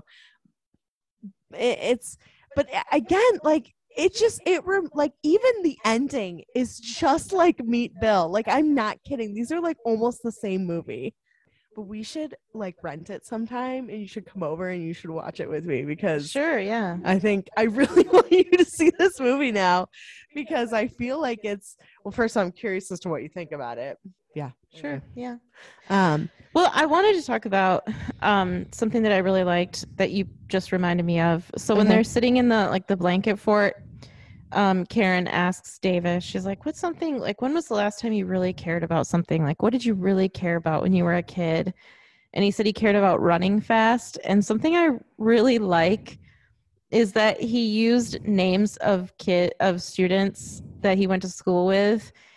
And actually, when we were talking about this earlier in the episode about like kids in school not mattering anymore, I thought like, oh, that's an interesting tie-in to what I wanted to talk about. So he says, in the movie, he says like, yeah, I wanted to run faster than like Ronnie Reynolds and James Johnson. He just says two names and he goes, so have people cheering for me and not them.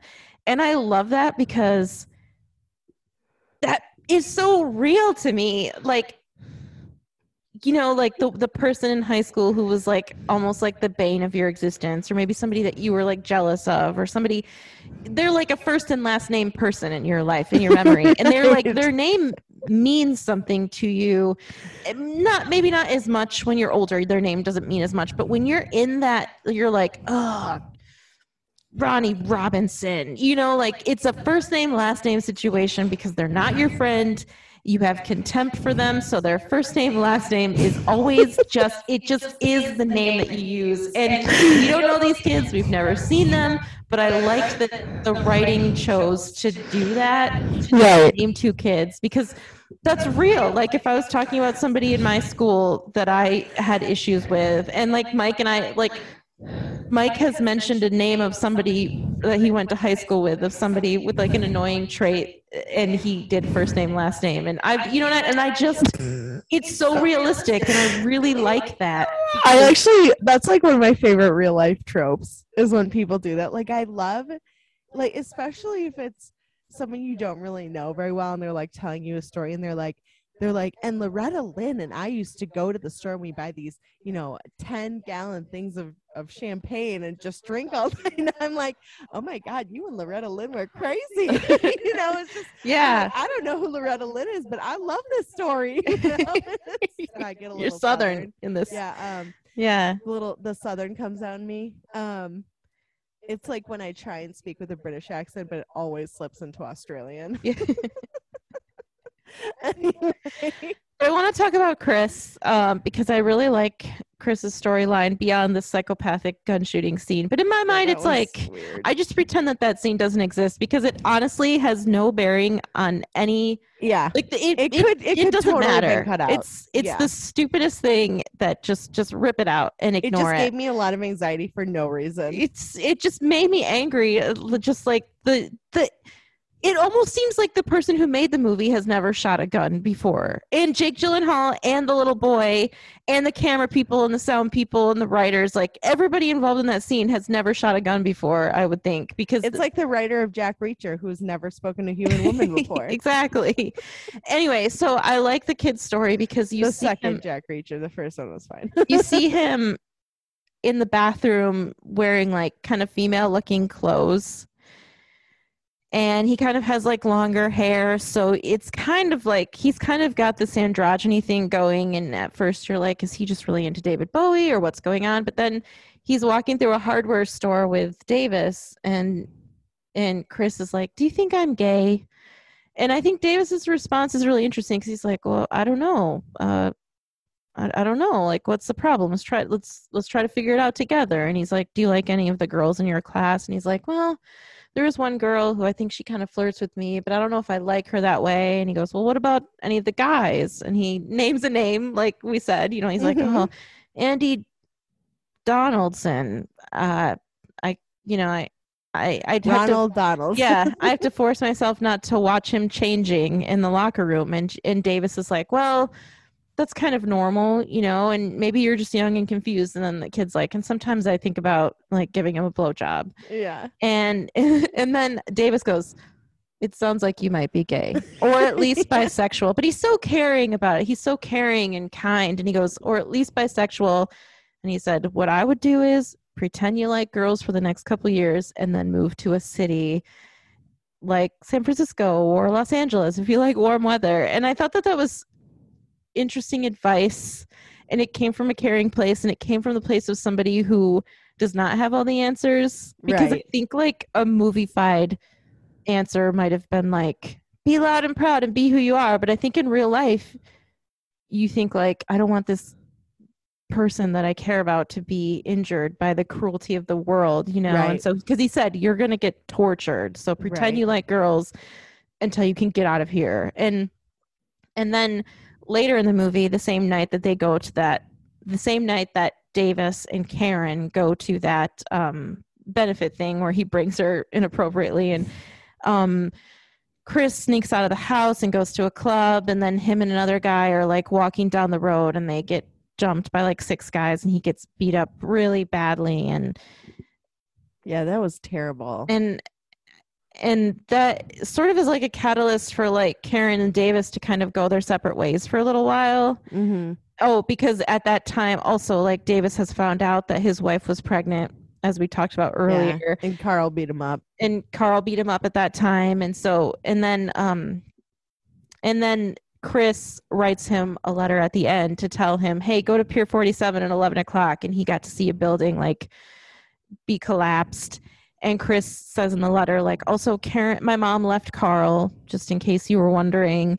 And then you see Davis like sees a group of kids just running along the beach, and he like runs and beats them. So he finally gets to run fast, you know. And he also like, you see him sort of mend fences with Phil, and he's like, I want to do a memorial. I think that the foundation is a good idea, but I want to do a different memorial for Julia. There was love between us, but I just didn't care for it the way I should have. And I thought that that Right. was a very poignant thing to say. Like, I did love her, but maybe not in the right way for somebody who married her, you know. Yeah. And I shouldn't have neglected that love, but I did, and this is where we are now, and I want to do something for her. And so he like, there's like this storyline with like this carousel that needs restoration, and they restore it I did really like that. I thought that was cool. yeah, and they put it on the seashore, and it's called Julia's Carousel, and it's a very, I think they spend about as much time on the carousel as I wanted them to. Like, I wouldn't Yeah. have liked it if it was like this big storyline. I just like that it's representative of the fact that he did love her in a way, and he is sad that she's gone, and he does want her legacy to live on, and he's not a jackass. He just has been sleeping his whole life, you know? Yeah. This, I think, sounds like he was asleep most of the relationship. I mean, or all of it, really. And I think to me, the saddest part of this film is marrying someone that you just don't really feel very strongly for. Like, why are you doing that? Well, it's not even just why are you doing that, but why are you doing this to this other person when this other person can go out and they can find someone who feels deeply passionately for them, you know, and who wants to spend time with them and wants to be with them. But I it- kind of, you know, I kind of got the. I agree with you, like in a general, like in a general way, I agree with you. But I kind of got the feeling that she was doing the same thing to him. yeah, I could see that. Like, marriage is like, she came from a very like a wealthy family who had it all together, and I think that it just kind of seemed like this is what we have to do, and neither one of them knew. Like, I think the movie would have played out the same if he had died and she had survived. I think she would have gone through almost the same, maybe not manifesting itself in the way his did with like demolishing and stuff, but I feel like the implication in the movie is that she would have said the same thing. Like, I don't know anything about him. I thought he was hot at a party, and we had sex, and then we got married, you know? Right. Yeah. That's what it felt like to me, at least. Like, because I could see that. I could see that. To me it seemed like she was a little bit more into him than he was into her, but I don't know. Maybe I was wrong, like cuz I could see what you mean. I could see what you mean where she is maybe a little bit more checked out, or she's as checked out as he is, and obviously she, was struggling with, I'm sure, feelings of intimacy or lack of, adequate intimacy with her husband, and that's why she sought it elsewhere. And I mean, I don't really blame her, like, I mean, I don't like you could talk to your husband and say, hey, I'm not happy, but I also think sometimes when you're miserable, it happens, it's you seek out the things that make you feel good, even if it's not the best way to go, and it's like Mom, that show, it's about a bunch of people who are recovering from alcoholism and drugs and stuff like that, and they have to find things that are not alcohol and drugs that give them the joys that they want to feel in life, and it's so I think that with Julia, it's just the whole idea is just very sad to me, because it just seems like they both could have had something really great with someone else, but they just kind of stuck with each other, even though they were both not really feeling it. And I actually also think that they could have had something really great with each other if one of them had just maybe stepped forward and made that first attempt. Because I've never viewed the movie as they should have. Okay, I've only watched the movie twice, so to say I've never is kind of like hyperbolic, but I haven't watched the movie and thought they should have gotten divorced. I've watched it and thought they probably could have had a really amazing thing if they would have just like made more effort. Right. Like all it takes, I think, is one of them to make an effort, and then the other person to be like, yeah, I'd like to make an effort too. And then you have something going that's better than it was before. But obviously if the other person is like not interested, then yeah, you shouldn't stay together. But I never got the vibe that they were bad for each other. I just got the vibe that they didn't really know each other, and neither one of them maybe had the tools to try to change that. Right. That makes sense. Well, I think there could be a certain point where you just don't want to try. Yeah. You're like, this isn't really working, and I could give it an effort, but I don't know if I really want to, and if you make an effort and the person is never reciprocating, it makes making the effort like why try? Well, because that's kind of the impression I got, that she made more of an effort than he did, and he just didn't care. He wasn't responding, and I don't know.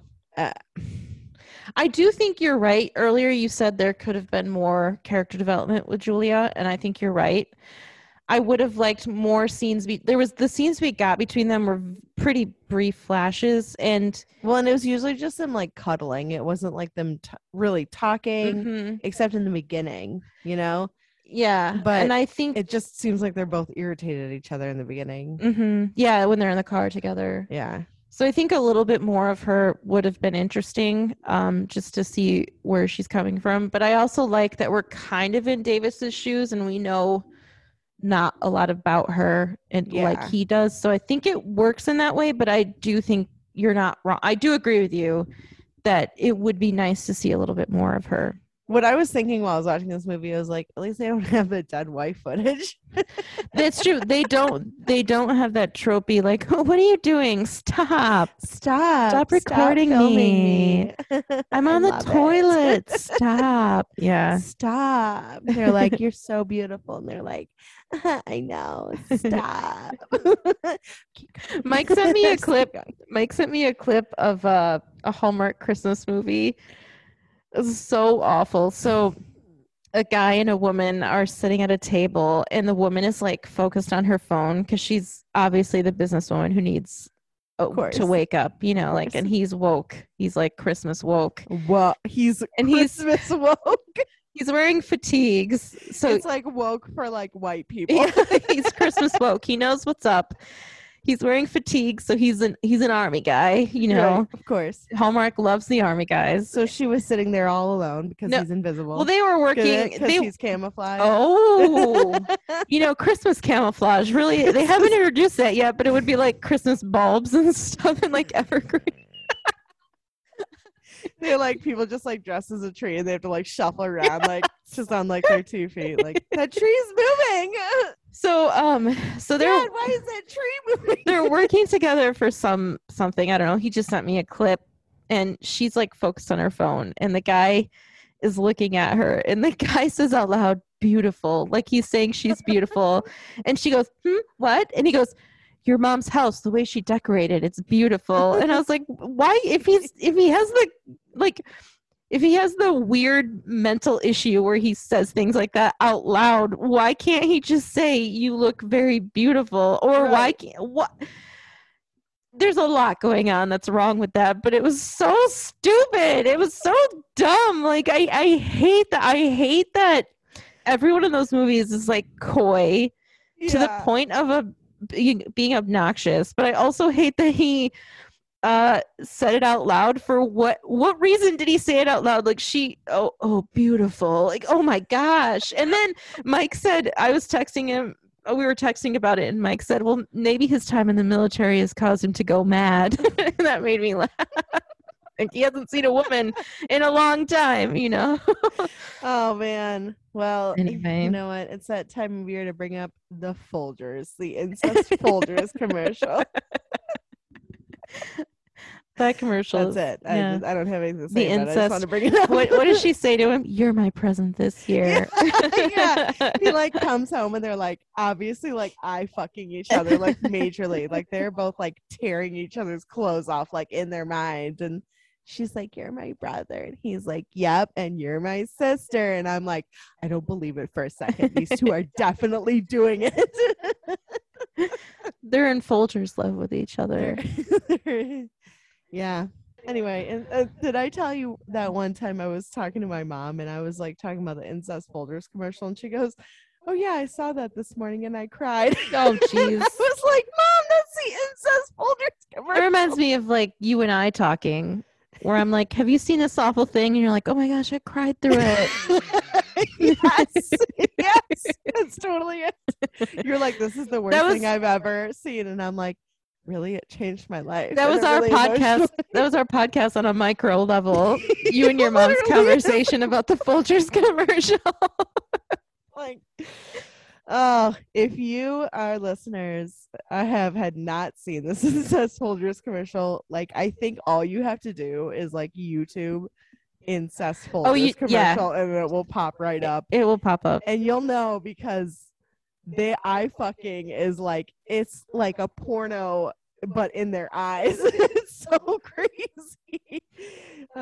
It's worth it though, because it's just kind of weird and hilarious and awkward. So check it out. So Lauren, would you recommend this movie? Honestly, I'm a little on the fence about it because I didn't like it just because it wasn't my cup of tea, but it certainly could be other people's cup of tea, like yours. You liked it.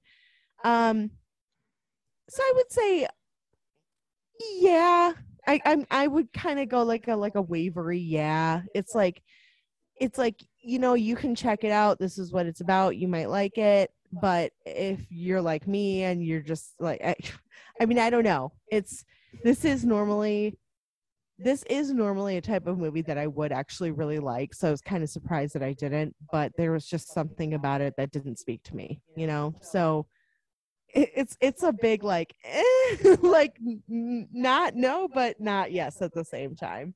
So I don't really have an answer for you. What about you? Would you recommend this movie? I would recommend this movie. I think I find it very poetic. It's not a perfect movie. It has some shooting scene is the shooting scene is really bad. It has some self-righteous issues, I think. I think there's a concept that I've known my whole life, or not my whole life, I've known for a very long time, when it comes to artistic work, it's kill your darlings, that Mhm. concept. And I think that this movie maybe would benefit from somebody like going over it who has no vested interest in it and being like, this is what we need to change.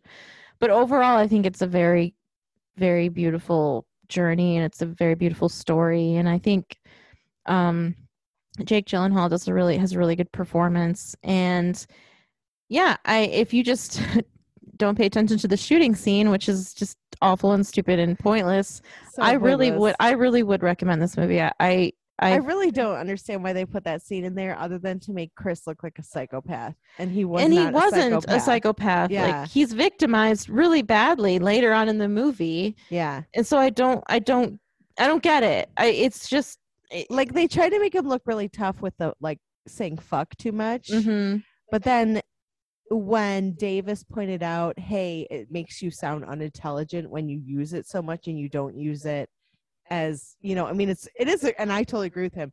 Fuck is a great word, but if you're using it every other word, then it's not a great word anymore. It just loses its meaning. And so there was kind of that part where I thought that maybe they were trying to make him look tougher, but I thought that the whole thing with Chris with the shooting thing was just very bizarre. Like, cause they were trying to show that he was just a regular kid, but then that I was like, but is he? Because And just the that's troublesome. Yeah. Know? Yeah. And the stupidity of the gun handling. Like that should be the easiest thing to just fix. Yeah. Like just handle the gun in the cut out the entire scene. Most minimum detail, handle the gun with wisdom and care and attention. And then, cut out the whole scene because it's stupid. Like, but also, then where did he even get the gun? Well, he said it was Carl's gun. Oh, that's right. That's right. Like, so just the basics of the scene are bothersome, and then obviously that he seems like a psychopath. Yeah, and he has no problem shooting someone twice when he could kill. Like, it's like there's no respect. There is no respect for a deadly weapon, and that's egregiously offensive because.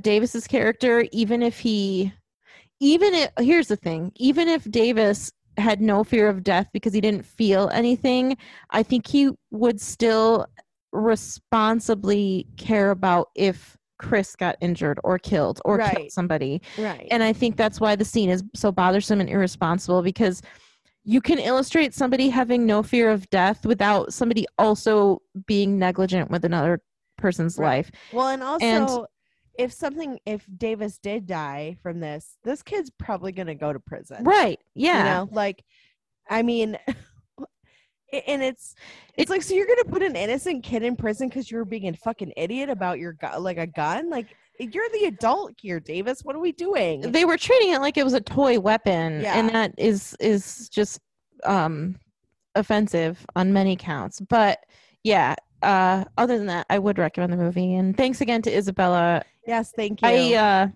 I thought that you would like it more until I realized you didn't, and until I started watching it again. When I saw it for the second time, I was like, oh, okay. I don't think that she's going to like it. But Isabella, I like it, and I appreciate you requesting it. Yes. And I do too, even though I didn't feel the same way. And please, anyone in our future, do not discourage you. Like, do not let this discourage you from sending us something that you want us to review. We may not always like it, but you have to also it's the cost of doing business. It is. And also you have to remember that we're two people with our own, you know, thoughts and feelings about it, and we're not going to like everything that someone else likes. So, but then there's always one that's, you know, surprise us. Sometimes you think you go into a movie not liking it, and then you end up liking it, right? Yeah. I can't think of any off the top of my head, but iRobot was like that for me. Was it? I thought it was going to be really stupid, and then I saw it and I really liked it. I love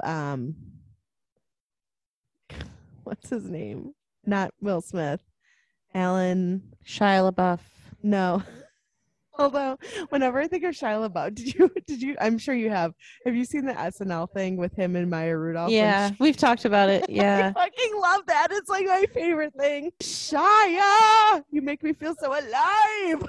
I just love that. I love that one scene where she goes, "Do you know what my favorite movie of yours is?" And he goes, is it Holes?" And she goes, "Yeah, big time."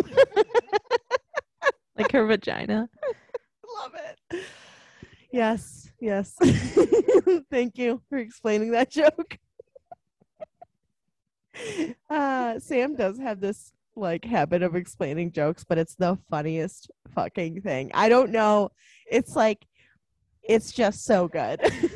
Anyway, you can follow us on Instagram at Watchers and Movies. You can follow us at Facebook at Watchers and Movies. If you like our stuff and you want us to review something that you like, you can send us an email at watchersandmovies@gmail.com, or you can give us 5 stars on iTunes because that helps us get out there. And you can write the name of the movie that you want us to review, and we will put it at the top of our list. Other than that, if you just want to send us via email, it's going to take some time. It's probably going to be a couple months before we'll be able to review your thing, but we'll, it will go on our list. We're not going to like put it at the end. So don't worry, we will do it. It just won't happen immediately. And right now we have this whole kind of next couple movies set up for December. They're going to be more like Christmas themed or whatever. And anyway, if you want to listen to us, you can just Google us. We're everywhere. We're everywhere at Spotify, iTunes. Anyway, and thanks so much to Mike for our theme music. Yeah, thanks, Mike. You can find him on Twitter at the Mike Show 42. His name is Mike Myers. And last night he was on the Wade Keller Pro Wrestling SmackDown post-show podcast. So if you're interested in pro wrestling, check that out. It was a very fun episode. Mike made a lot of really good points, and he did a really good job, and it was a fun conversation between them and the people that called in. So if that's part of your interest, look it up on the pwtorch.com website. Awesome. That's not like an old person, the pwtorch.com website. I could just say pwtorch.com, but anyway, thank you, Mike. Thank you, Mike.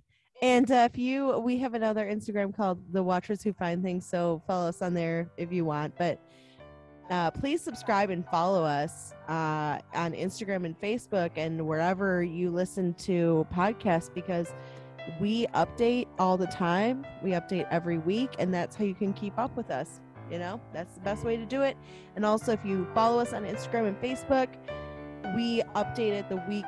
Well, yeah, it's like about the week before we're going to do it. Usually on Tuesday is when I try and update it. And you will know what we're going to be doing next. So you'll just be faster than everyone else in knowing, and you'll be like, I know, and I'm in the inside group, even though you're not, because everyone can get on Instagram, whatever. I don't know. I'm just rambling, but thank you so much for listening. Bye-bye. Bye.